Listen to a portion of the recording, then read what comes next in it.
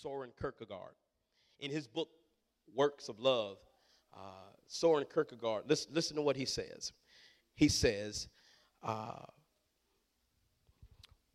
when one has entered fully into the realm of love, the world, no matter how imperfect, becomes rich and beautiful. It consistently, and it consists solely, rather, of opportunities for love. So, again, when one enters into the realm of love, their purview of the world, no matter how imperfect, changes. They view the world in a beautiful way. They view the world as an opportunity for love. I want you to marinate on this quote for a minute. Because when I move into the realm of love, and I love how he says it, fully. When I fully move into the realm of love,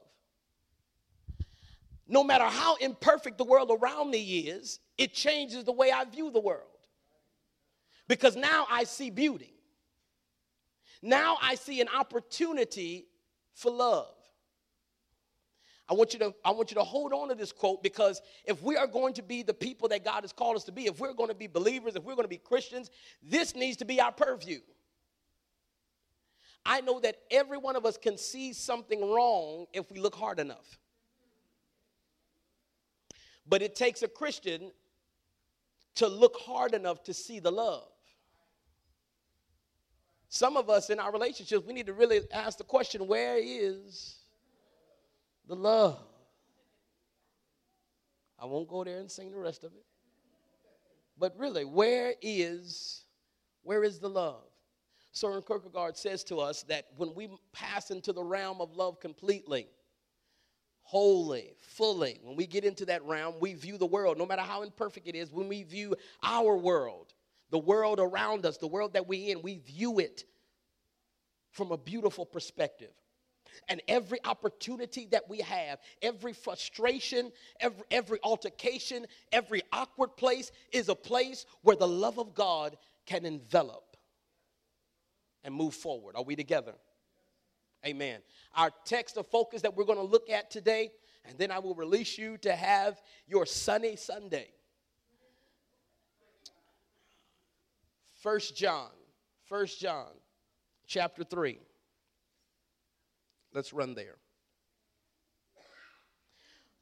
1 John chapter 3. No need to stand because we'll be exegeting a few of these verses. 1 John chapter 3. When you get to chapter 3, let's go to verse 11 and let's start there. 1 John chapter 3, starting at verse 11. Verse 11 declares, "For this is the message. For this is the message that you have heard from the beginning, that we should love one another." Let's pause there because that's an important statement. Any preaching, any teaching, any Christian experience that is not founded on, based on, drenched in, and powered by the love of God is no Christian message at all. Don't tell me how Christian you are if you don't know how to love people. And the epitome of Christianity is the fact that one would love those who did not love him. So much to the degree that he would expel his own life as an ultimate expression of his love toward those ones. And so we as believers, we have to understand that love must be the very thing that characterizes our Christianity.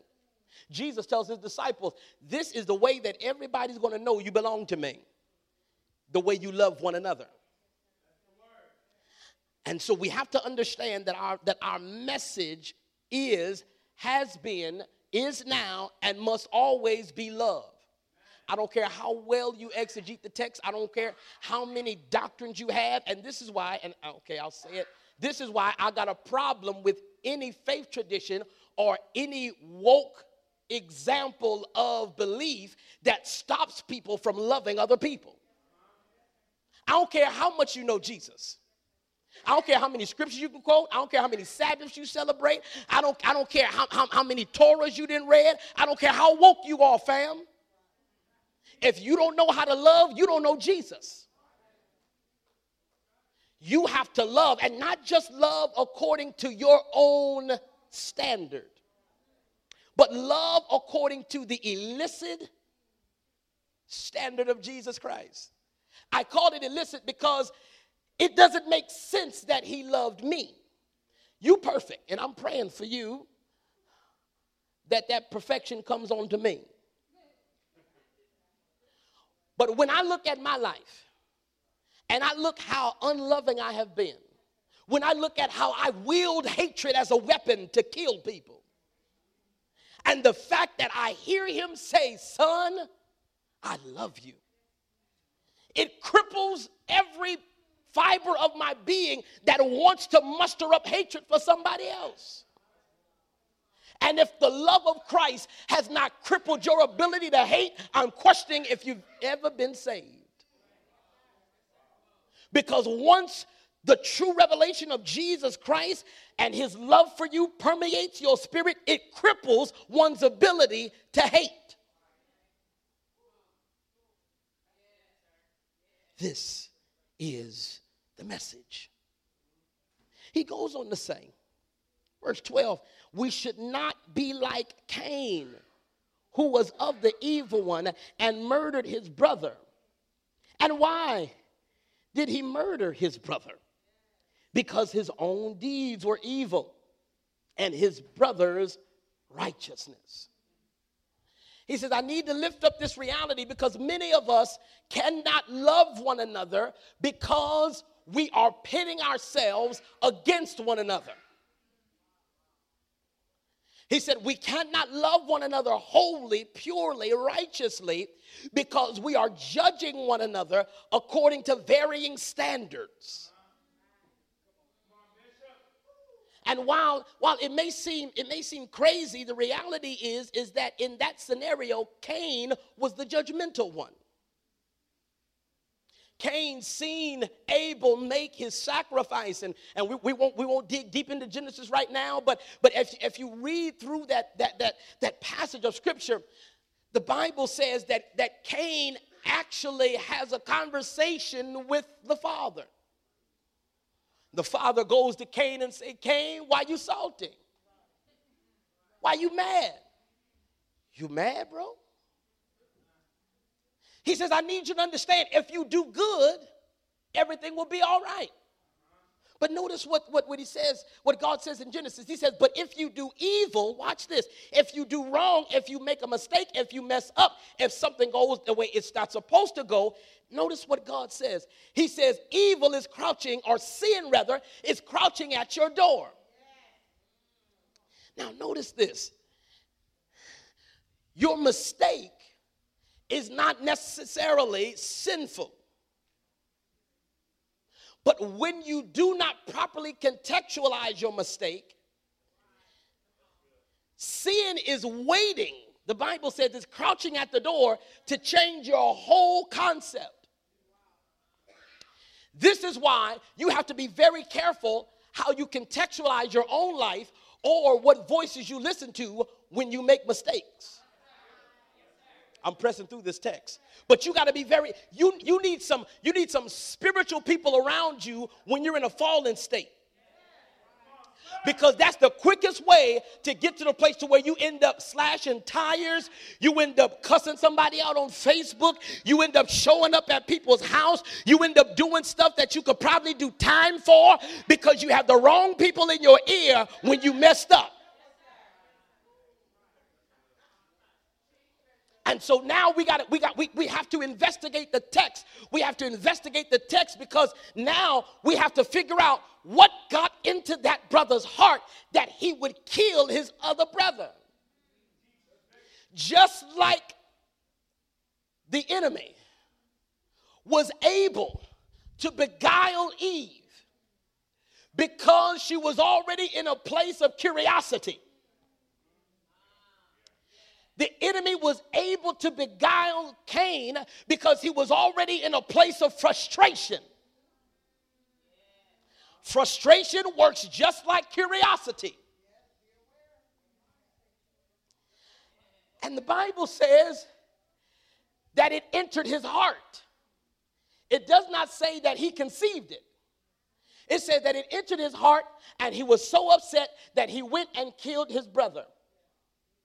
Be very careful that you don't allow the pain that you feel, the frustration that you feel, to kill your brother, to kill your sister. Ask yourself, how many relationships have I killed with my mouth, with my post, with my ignoring them, with my sowing seeds of discord with somebody else? Let me just pause parenthetically. I'm not going to hang here long, Adrian, I promise. But I just got to insert this. Just because you don't like them don't mean everybody else got to not like them. I just felt like I felt pushed to say that right now. You see, there's some people that can't stand you, and you can't stand them. But you got to release this tribal mentality that will cause you to have to think that if they my enemy, they got to be everybody's enemy. No, y'all just got off on the wrong foot. I'm good. So don't be mad that we're going out to love. Oh my God, who you going to love? I can't believe you take a picture with them. Wait a minute.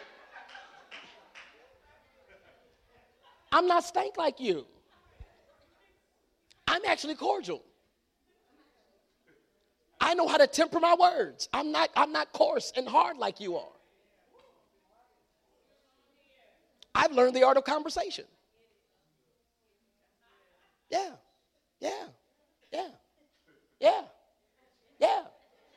I know how to handle God.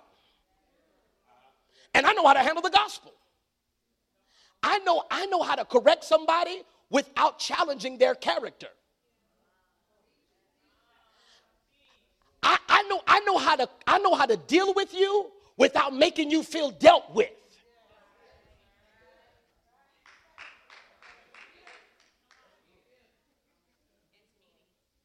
And so you have to understand that when we begin to operate in the love of God, he will begin to temper the way we deal with people. You see, it was because he walked in love that he was able to formulate parables to speak to people according to where they were.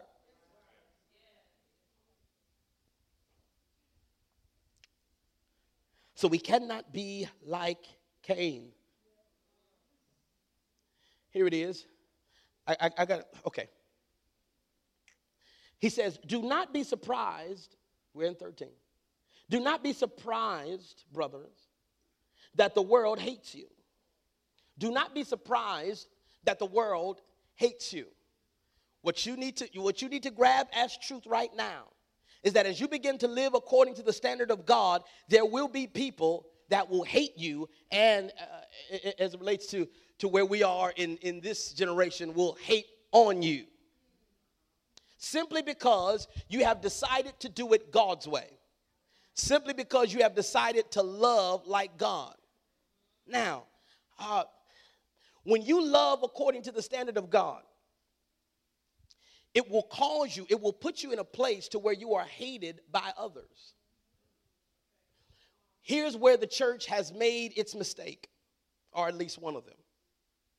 We tend to respond to people according to the way they come at us. We stuck in the Old Testament, and we haven't read the whole Bible. And we just stop at eye for an eye. But we have to understand that we are called to a higher level of consciousness. My grandfather, the late Reverend Dr. Joseph Lee Jr., who stood here for 50 years and pastored this place, he would say, you can hate me to hell, but I'm going to love you to heaven. And the reality, when we begin to study the full scripture and begin to do an anthology on love, we will understand that you can correct more people, you can fix more people, you can help and heal more people, you can correct more people with love than you can with judgment. He says in the text, in the scripture, the Bible teaches us that love takes the place of justice. That where justice does not properly function, love has to be inserted. Because justly, some of us should not be where we are right now. Justly, some of us should be at a far different place. But because love took the place of justice, we're able to be where we are right now. Let me pause and encourage somebody. This week in your relationships, do a better job at taking out the justice and inserting the love. Can't do that. It's too much. That's too deep. They owe me too much. They owe me too much. I'll miss a whole month's pay if I take out justice and insert love.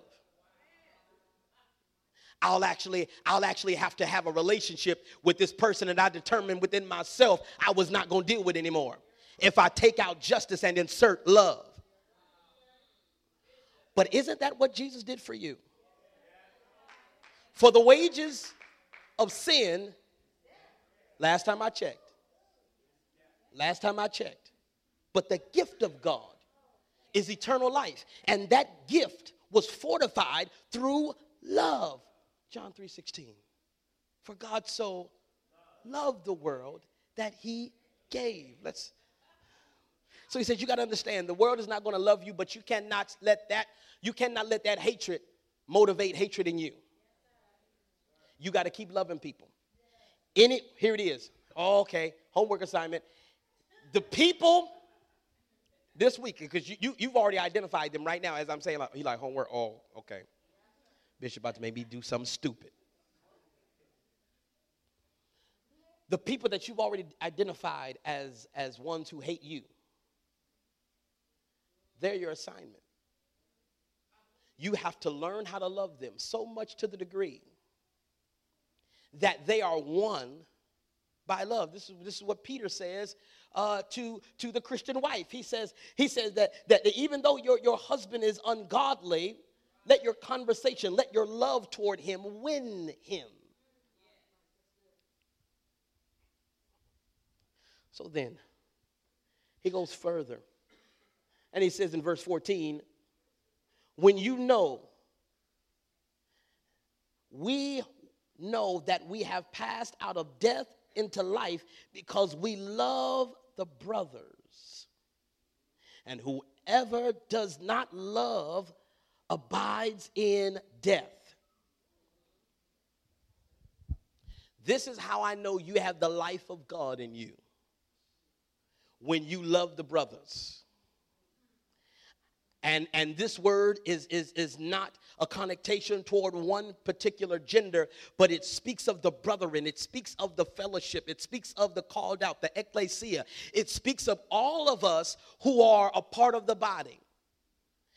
I know you got life because you love the brothers. And if for whatever reason you can't find yourself loving the brothers, you still have an affinity for death. Notice what he says here. He says here, whoever does not love abides in death. He didn't say you were dead, but you have made death your abode. You have made death your dwelling place. And some of us have found ourselves like the man in the cemetery who was possessed by demons. We're still living in cemeteries.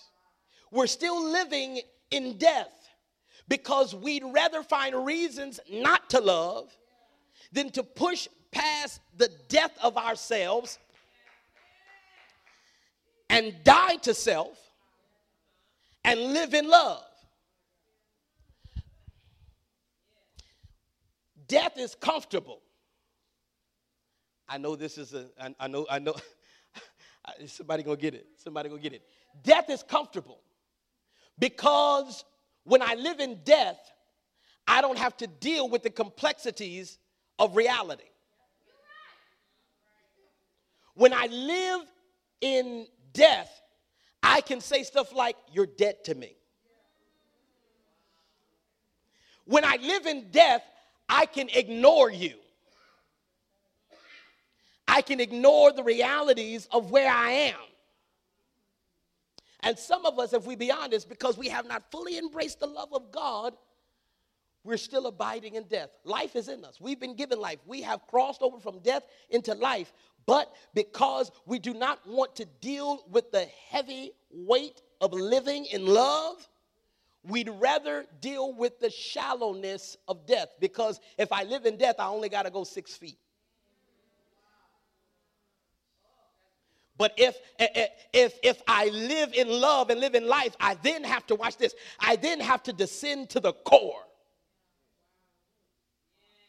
Because if I love you, then I got to go to hell with you. If I love you, I literally have to descend. This is what David says of the Lord. He says, "You will go with me everywhere." But if I'm dead, I don't have to go with you anywhere. So he says, this is how we know that you love one another, because now you love the brother. And this is how we know that you're alive. This is how we know that you're operating in love, because you are connected with the brethren. And now you've made the decision that wherever you got to go, I'm willing to go with you. I want to put this on the table, and I encourage every person who is preparing or entering into a relationship to hold this as a principle. Listen to me. You can't say you really love somebody until you are faced with the bane of their existence and you still willing to rock with them. Standing in a white dress, standing in a sharp, finely tailored tux, in Aruba, come on, Cancun, Fiji, talk to me. Everybody in love in Hawaii. Everybody in love at the baby shower. Everybody in love at the reception. Come on, it's all love when we at the family picnic and, we putting on airs and we trying to make it look like we better that we didn't drive in separate cars. But when you are arrested with somebody's worst, and you're still able to lock hands with that worst of them and say, we will go wherever God is calling us to go to. This is why I know Karen is the one. For real, 14 years. This is why I know we're supposed to be together. Because she didn't see Nasty James. So I know y'all see Pastor James, amen, and y'all and Bishop James, y'all like him. He's good. He sings, he dance, he preach, he prophesy over us. But she see cuss a nigga out James. No, okay, I'm sorry. I've been doing good, Keena. God, dog it. Listen, all right, okay. So she's seen attempted murder James. Okay, y'all, okay, all right, amen. I know y'all, I told you, DeMarcus, I told you they saved it here.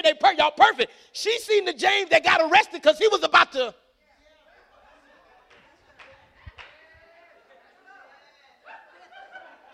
And now the question is, do you still love me?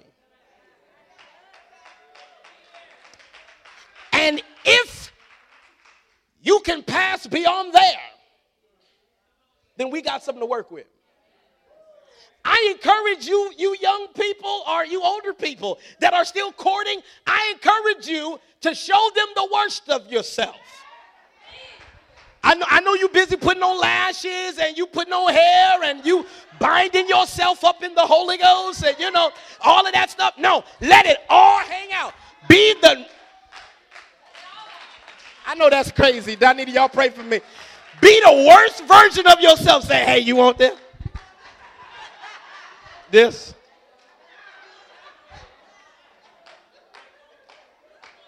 This?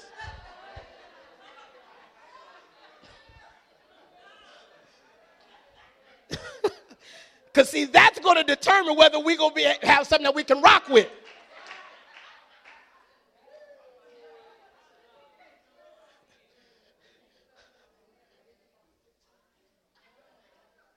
My granddaddy told me, son, everything that's tight going to get loose.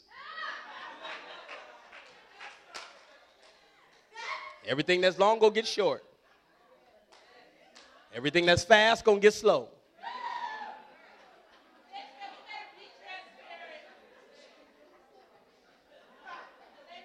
But do we have love? Pray for me, Jerry. We have to know this. We have to know this because otherwise we are living in death. Some of us are operating in dead relationships. Because, okay, here it is. Because you're acting like corpses.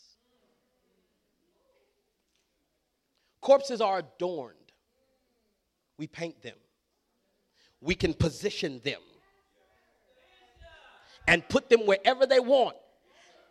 And we can, watch this, and we can be in rooms with corpses and never have to deal with stuff because they're not going to say anything. And some of you, you say you love them, but if you never say anything, the question is, are you dead? Because how can you live in a relationship where things need to be said and they go consistently unsaid? Things need to be done and they go consistently undone. Because somebody has decided to lay down and die. Life is messy. Life is difficult. Life is hard. Life is inconvenient. But I would rather live than be dead. And I don't have any problem with you being frustrated with me. I don't have any problem with you not wanting to see me right now because I know that we are still building something. Let's fight.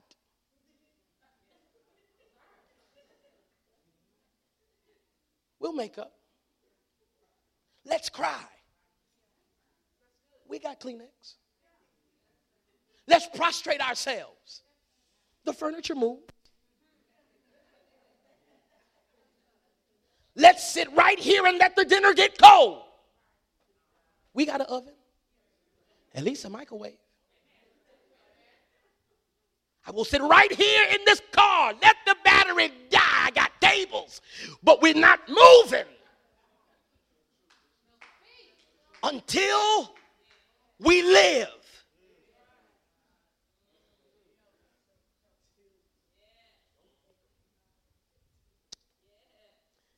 Everyone who hates his brother is a murderer. And you know that no murderer has eternal life abiding in him. Matthew 5, Jesus makes a statement that ruptures the whole construct of the Pharisees when he says, if you hate your brother, you are worse than a murderer. Why does he make this statement? Because he understands that the root of murder is hatred. That's where it starts. If you hate me, you might as well pick up your gun and shoot me. It's the same emotion. It's the very root that causes you to not care about my life. He says, if you hate the brethren, you are a murderer, fam. And my question to you is, how many homicidal Christians are there in this church?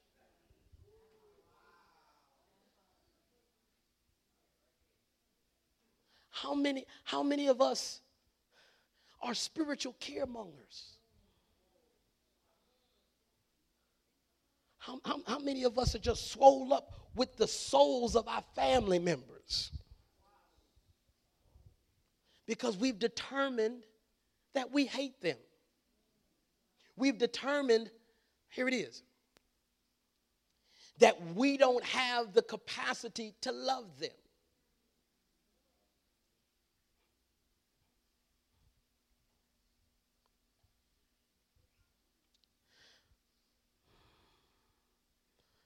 By this we know love, that he laid down his life for us, and we ought to lay down our lives for the brothers. Now, what we need to understand about this verse, and really for me, this is a key verse as it relates to instruction. God is not telling you through the Apostle John to go run in front of a car unless you're grabbing somebody. He's not saying that you have to live this self-deprivating life and let people take advantage of you.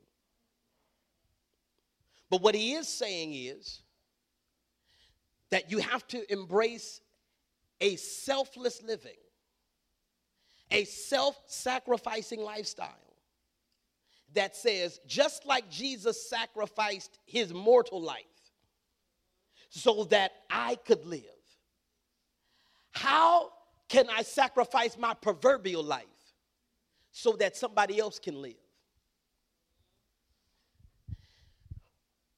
We tell people no simply to secure our own personal comfort.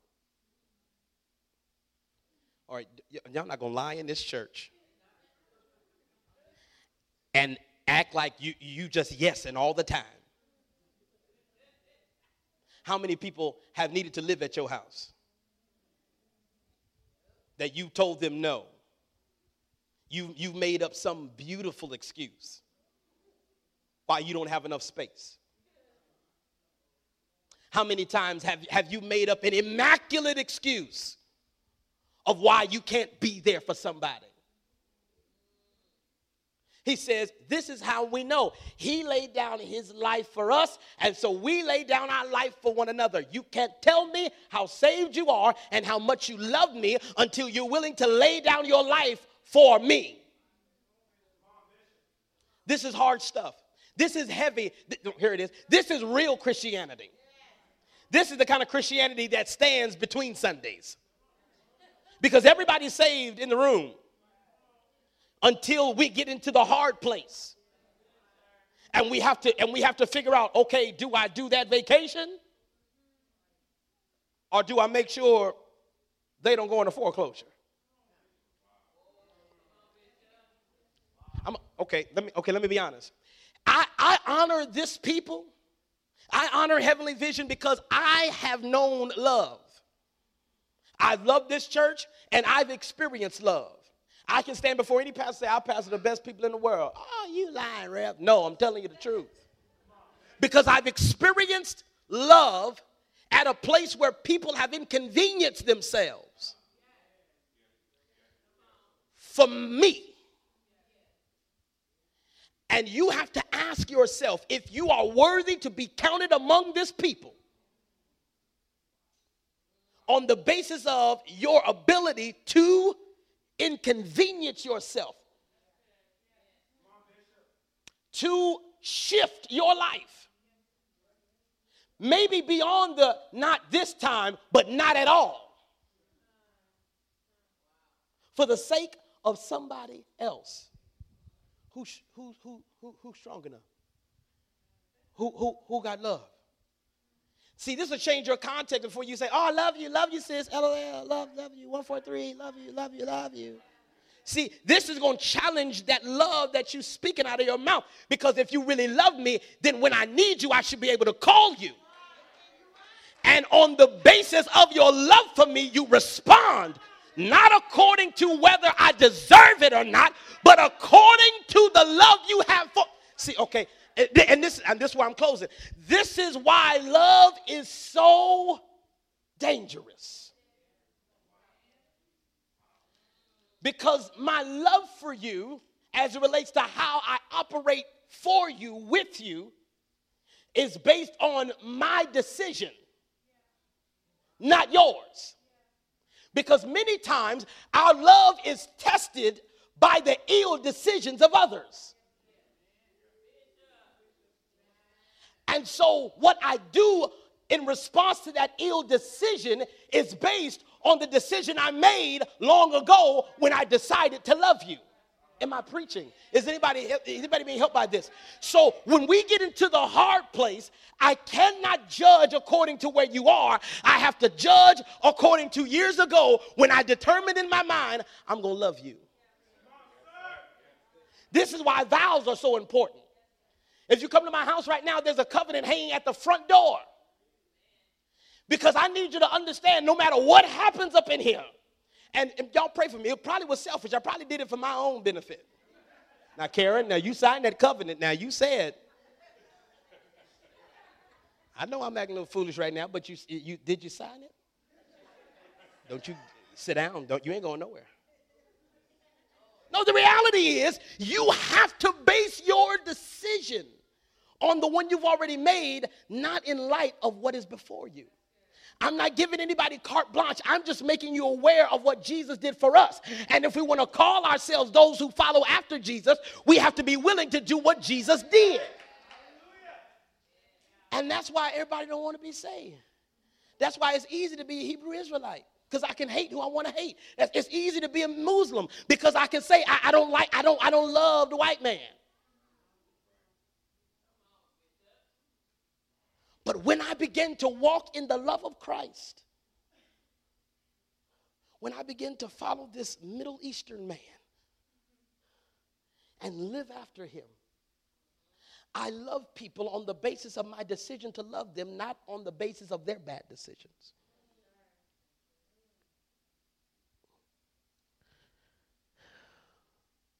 But if anyone has the world's goods and sees his brother in need, yet does his heart against him, how does God's love abide in him? This is the truth. Many of us in this season of blessedness, please hear me.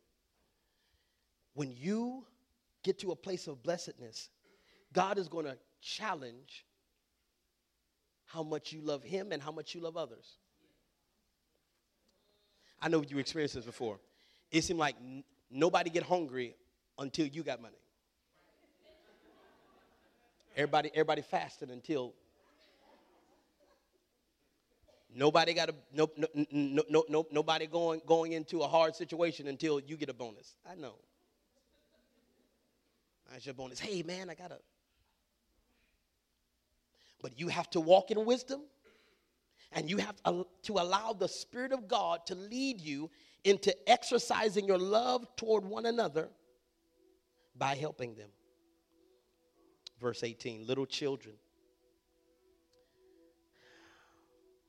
let us love in word and in talk, or not in word and talk, but in deed and truth. As I leave you, I need you to understand that as we go, especially as we go into this new month, I'm so good on the love you, sis. Love you, bruh. That's cute. I love it. But I believe God is going to leverage the words that we've spoken out of our mouth and bring forth an opportunity whereby we can love in deed and in truth.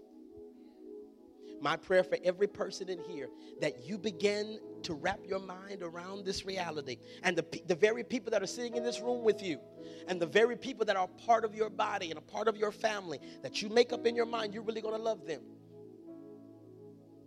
You make up in your mind, you're really going to love them. Or you get out of their life. I know in the day and age where preachers want full churches and they want multiple services and packed parking lots and all that kind of stuff. And that's cute. And at one point in season in my life, one point in time, I wanted that. I didn't care how you was. I didn't care if you like me or not. Just come on in. Come on in. Let's pack them in. I want a church of love. I told the pastoral team a little earlier this year, listen, if you can't love everybody at this table, you're dismissed. No shade. I ain't challenging your giftedness. I ain't challenging your calledness. But if you can't love your brother, if you can't go to bat for your sister, then you don't have a seat at this table. Because here's the reality. I'm going to fail. I'm going to mess up. I'm going to fall short. And so are you. But if there's love between us, I don't have to worry if you're going to have my back or not. If there's love between us, I don't have to worry that you're going to smear me on social media. I don't have to worry. So, Father, I pray that you put us in the place where we love you like you love us, where we give like you gave, where we do like you do. This is love, and this is us, and allow us to live in love, and it is so in Jesus' name.